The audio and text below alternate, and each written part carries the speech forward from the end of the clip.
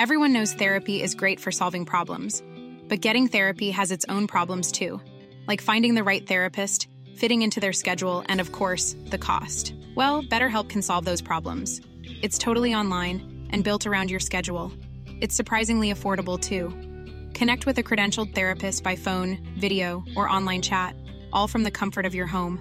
Visit BetterHelp.com to learn more and save 10% on your first month. That's BetterHelp, H-E-L-P. Welcome to Real Paranormal Activity, the network. Entertainment you'll enjoy.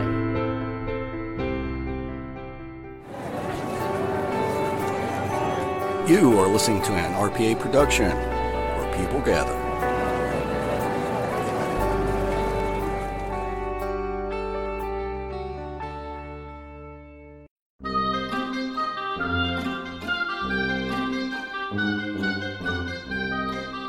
Ladies and gentlemen, Real Paranormal Activity is proud to present Terry's Mysterious Moments.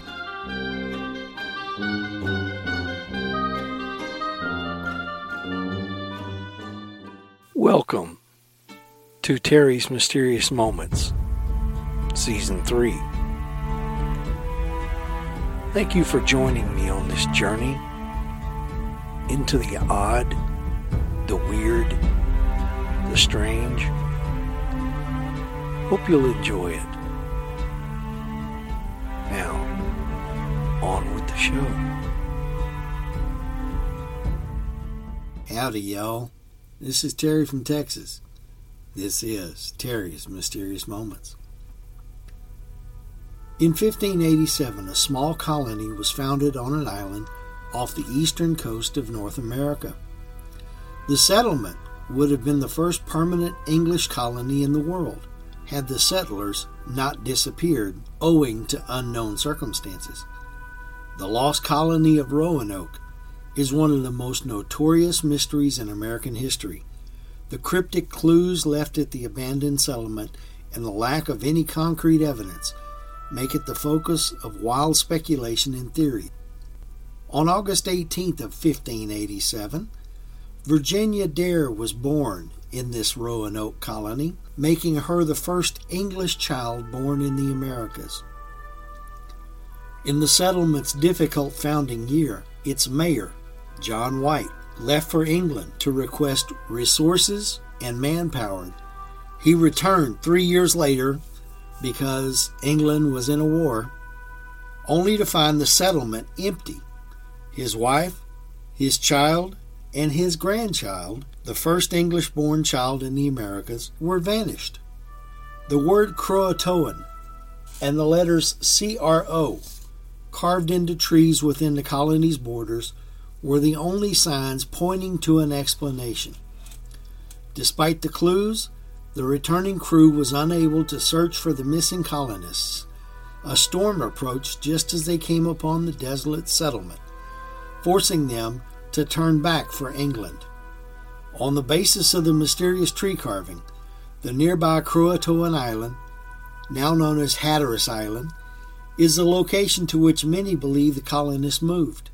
At the time of the colony's founding, the Hatteras Indians occupied the island, and a popular theory supposes that the colonists joined the group of Native Americans to overcome their lack of resources and knowledge of the land. A supposed piece of evidence for this claim is the existence of carvings in stones that were purportedly made by Eleanor Dare, Governor White's daughter and Virginia's mother. These stones, often called the Dare Stones, funny how they named them that, contain written stories that tell the fates of the colonists and personal anecdotes from Dare to her father. Though they are largely believed to be a hoax and a forgery, there is some academic belief that at least one of the stones may be authentic. Since 1998, the Croatoan Project has researched and provided archaeological evidence to back up the theory that the colonists moved to be with, or at least interacted with, the Hatteras tribe. Artifacts and objects found within Croatoan villages that only English settlers had owned or had made at the time have solidified the connection between the two groups. But despite this evidence, and many other theories, it is likely that no definitive answer to the mystery of the colonists' disappearance will ever be found. The disappearance of old Owen Parfitt from his sister's front porch in the English countryside isn't nearly as famous as, say, the disappearance of Amelia Earhart in 1937, but it's even more mysterious. In the summer of 1763, or thereabouts, accounts differ on the exact year, while living with his sister in the town of Shepton Mallet, the paralyzed 60-year-old Parfitt simply disappeared. He couldn't have walked off, but even the farm workers in the field across the road from the porch where Parfitt was sitting didn't see anyone come or go. One moment he was there, the next poof, and when people go poof, it always causes a mystery. Owen Parfitt had lived a wild life by anybody's standards. He told tales of his youth that featured piracy and great battles and numerous women. Most people were skeptical of the old coot's stories, and he undoubtedly knew that, but it didn't stop him from recounting his glory days nonetheless. By the 1760s, Owen was in his 60s, and people said his wild living had caught up with him.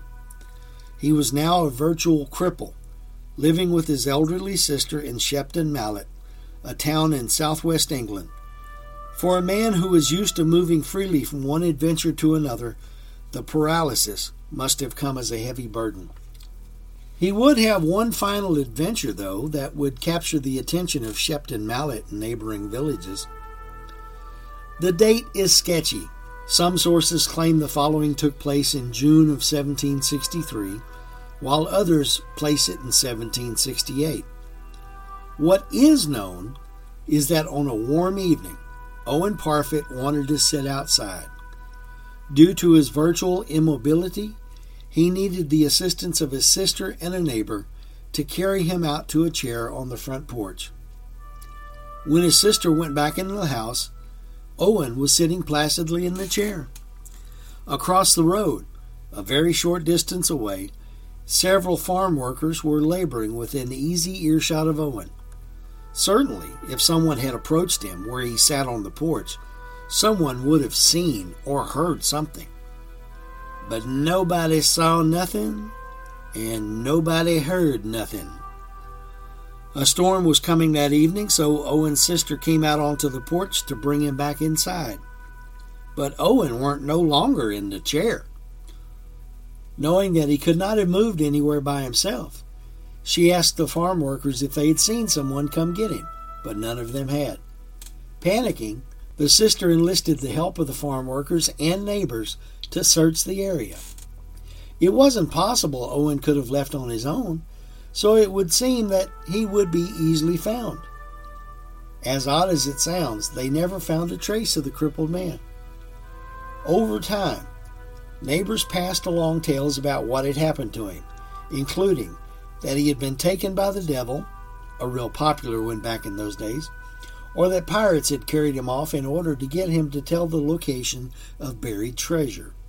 Owen's incredible disappearance was never solved and became a popular piece of local lore. The story would eventually fade, but became local news again in 1813 when some routine construction in Shepton Mallet unearthed a human skeleton. Everybody jumped to the conclusion that it must be Owen's remains, and theories were put forward as to how Owen's body had come to such an undignified end. The medical community nipped the gossip in the bud, however, when it stated that the skeleton was that of a young female. Another episode of construction in the area in 1933 shed no new light on Owen's fate. He remains one of southwest England's most intriguing mysteries. You know, when my time comes, I want to go poof and become a mystery. You ever heard of Ambrose Bierce? Ambrose Bierce was an American short story writer, a journalist, a poet, and a Civil War veteran. He wrote realistically of the terrible things he had seen in the Civil War, wherein he had received what is now referred to as a traumatic brain injury. He wrote such stories as An Occurrence at Owl Creek Bridge, A Horseman in the Sky, One of the Missing, and Chickamauga. His grimly realistic cycle of 25 war stories has been called the greatest anti-war document in American literature. Bierce is the subject of a real-life mystery, though, that will likely never be solved. One day in 1913, when Bierce was in his 70s, he told his friends and family he was going to Mexico to join Pancho Villa's revolution. After sending a few letters from Mexico, Bierce was never seen or heard from again. Some speculate he was killed in action, while others believe that he may have committed suicide. Barbara Newhall Follett was an American child prodigy novelist.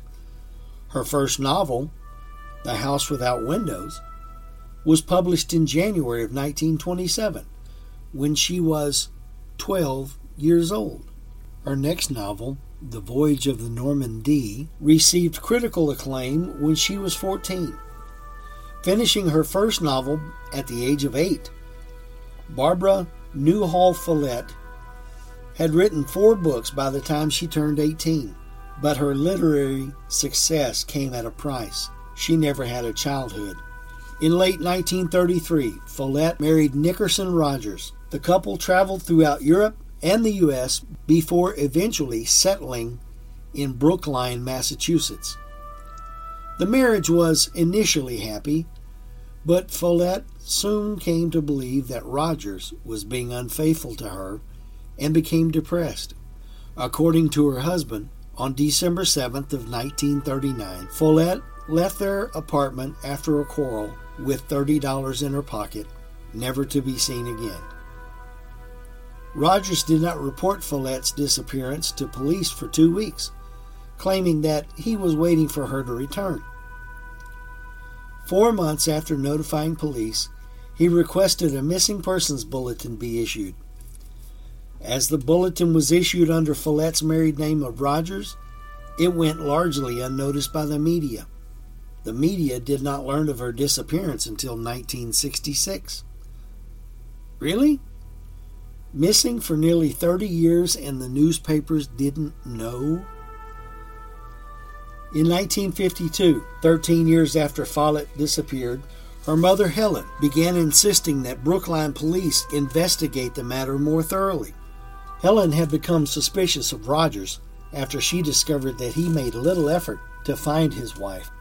In a letter to Rogers, she wrote, "All of this silence on your part looks as if you had something to hide concerning Barbara's disappearance.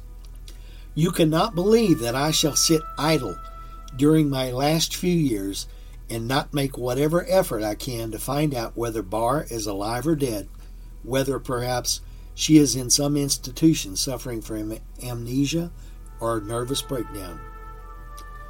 Follett's body was never found, and no evidence indicating or excluding foul play was ever produced. The date and circumstances of her death have never been established. Well, of course not. If her body wasn't found, can't establish a date of death. Interesting story, though. On October 3rd, 1955, the merchant vessel MV Joyita departed Samoa for the Tokelau Islands. A month later, 30 days, give or take, she was found drifting in the South Pacific, 600 miles off her course. All her passengers, crew, and cargo were gone. Some believe that the ship was a victim of piracy. Another theory has it that the boat was taking on water because it was listing when it was discovered. The ship was in very poor condition with corroded pipes and a radio which, while functional, had a range of only about 2 miles because of faulty wiring. The extreme buoyancy of the ship made sinking nearly impossible. Investigators were puzzled as to why the crew had not remained on board and waited for help. The 69-foot wooden ship was built in 1931 as a luxury yacht by the Wilmington Boat Works in Los Angeles for movie director Roland West, who named the ship for his wife, actress Jewel Carmaneal. Joyita in Spanish meaning little jewel. In 1936, the ship was sold and registered to Milton E. Beacon. During this period, she made numerous trips south to Mexico and to the 1939-1940 Golden Gate International Exposition in San Francisco. During part of this time, Chester Mills was the skipper of the vessel. The ship's hull was constructed of 2-inch thick cedar on oak frames. She was 69 feet long with a beam of 17 feet and a draft of 7 feet 6 inches. Her net tonnage was 47 tons and her gross tonnage approximately 70 tons. She had tanks for 2,500 U.S. gallons of water and 3,000 U.S. gallons of diesel fuel. In October of 1941, just before the attack on Pearl Harbor, Joyita was acquired by the United States Navy and taken to Pearl Harbor, Hawaii, where she was outfitted as a yard patrol boat, YP-108. The Navy used her to patrol the Big Island of Hawaii until the end of World War II. In 1943, she ran aground and was heavily damaged, but because the Navy was in such need of ships, she was repaired. At this point, new pipe work was made from galvanized iron instead of copper or brass. In 1946, the ship was surplus to Navy requirements and most of her equipment was removed. In 1948, Joyita was sold to the firm of Lewis Brothers. At this point, cork lining was added to the ship's hull along with refrigeration equipment. The ship had 2 gray marine diesel engines providing 225 horsepower and 2 extra diesel engines for generators. In 1950, William Tavares became the owner. However, he had little use for the vessel and sold it in 1952 to a Dr. Catherine Luomala, a professor at the University of Hawaii. She chartered the boat to her friend, Captain Thomas H. Dusty Miller, a British-born sailor living in Samoa. Miller used the ship as a trading and fishing charter boat. About 5 a.m. on October 3, 1955, Joyita left Samoa's Apia Harbor, bound for the Tokelau Islands, about 270 miles away. The boat had been scheduled to leave on the noon tide the previous day, but her departure was delayed because her port engine clutch failed. Joyita eventually left Samoa on 1 engine. She was carrying 16 crew members and 9 passengers, including a government official, a doctor, Alfred Andy Dennis Parsons, a World War II surgeon on his way to perform an amputation. There was a copra buyer. A copra is coconut. It's what's on the inside of the hard shell of the coconut, the brown and white mixed together. That's copra. A copra buyer and 2 children. Her cargo consisted of medical supplies, timber, 80 empty 45-gallon oil drums, and various foodstuffs. The voyage was expected to take between 41 and 48 hours. 2 days on the open water, okay. She was scheduled to return with a cargo of copra. Joyita was scheduled to arrive in the Tokelau Islands on 5 October. On 6 October, a message from Whakaofo port reported that the ship was overdue. No ship or land-based operator reported receiving a distress signal from the crew. A search and rescue mission was launched, and from 6 to 12 October, Sunderlands of the Royal New Zealand Air Force covered a probability area of nearly 100,000 square miles of ocean, but no sign of Joyita or any of her passengers or crew was found. 5 weeks later, on 10 November, Gerald Douglas, captain of the merchant ship Tuvalu, en route from Suva to Funafuti, sighted Joyita more than 600 miles west from her scheduled route, drifting north of Vanua Levu. The ship was partially submerged and listing heavily. Her port deck, that's the left side rail, was underwater, and there was no trace of any of the passengers or crew. 4 tons of cargo were also missing. The recovery party noted that the radio was discovered tuned to 2,182 kilohertz, the International Marine Radio Telephone Distress Channel. Barnacle growth high above the usual waterline on the port side showed that the Joyita had been listing heavily for some time. I don't know how fast barnacles grow on a ship or get attached to a ship or however they get on the ship, but in a month's time, if they have very many at all, I'd be surprised. There was some damage to the superstructure. Her flying bridge had been smashed away, and the deck house had light damage and broken windows. A canvas awning had been rigged on top of the deck house behind the bridge. Joyita carried a dinghy and 3 Carly life rafts, but all were missing. She did not carry enough life jackets for everyone on board. The starboard engine was found to be covered by mattresses, while the port engine's clutch was still partially disassembled, showing that the vessel was still running on only one engine. An auxiliary pump had been rigged in the engine room, mounted on a plank of wood slung between the main engines. However, it had not been connected. The radio on board was tuned to the International Distress Channel, but the equipment was not working because a break was found in the cable between the set and the antenna. The cable had been painted over, which obscured the break in the wiring. This would have limited the range of the radio to about 2 miles. The electric clocks on board, which were wired into the vessel's generator, had stopped at 10:25, and the switches for the cabin lighting and navigation lights were on, implying that whatever had occurred happened at night. The ship's logbook, sextant, mechanical chronometer, and other navigational equipment, as well as the firearms Miller kept in the boat, were missing. A doctor's bag was found on deck, containing a stethoscope, a scalpel, and 4 lengths of blood-stained bandages. There was still fuel in Joyita's tanks. From the amount used, it was calculated she made some 243 miles before the vessel was abandoned, probably within 50 miles of Tokelau. The leak had probably started after 9 p.m. on the second night of the voyage, with 9 hours of darkness ahead. Although Joyita was found with her bilges and lower decks flooded, her hull was sound. When she was moored back in harbor at Suva, investigators heard the sound of water entering the vessel.